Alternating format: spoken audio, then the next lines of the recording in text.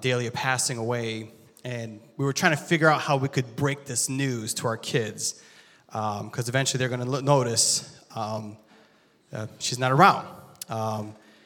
So after, close to a week with my very large and loud family, not including my siblings and spouses, there's close to 18 grandkids, but we decided to kind of somehow break this, this devastating news about our precious friend Dahlia.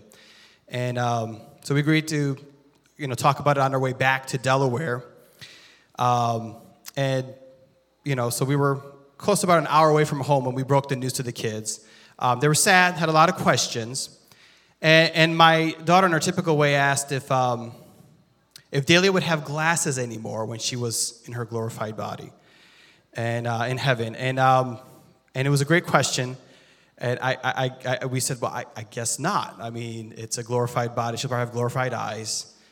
She'll not have to wear corrective lenses again.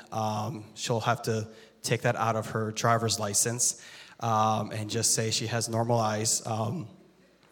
Then my daughter asked me a question that kind of a little bothered me a little bit, but for over a week, but it just kind of been churning in my head.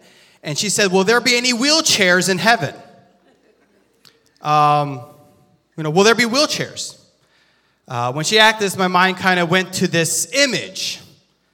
If the crew wants to go ahead and put my title slide here, but this image of this kid, walking off the wheelchair, and it went to this image of this kid named, his name is Matthew Sanford Robinson. Due to a lack of oxygen, he was born blind and partially paralyzed, and for 11 years he was bound to a wheelchair. He passed away, and his father wanted to capture that he was no longer bound by the shackles of his frail body and his lifeless legs, and he was finally set free to truly walk and embrace what his Creator had for him. The reason the question bothered me isn't that we get to heaven, that we find wheelchairs there, but the reason that the question bothers me is that we don't have a realization that physical wheelchairs are so obviously seen, but we don't realize sometimes we are in our own wheelchairs. We don't realize that we are bound by some things, whether it's human frailties, but our own things that shackle us up from what God has imagined and wants to restore us to.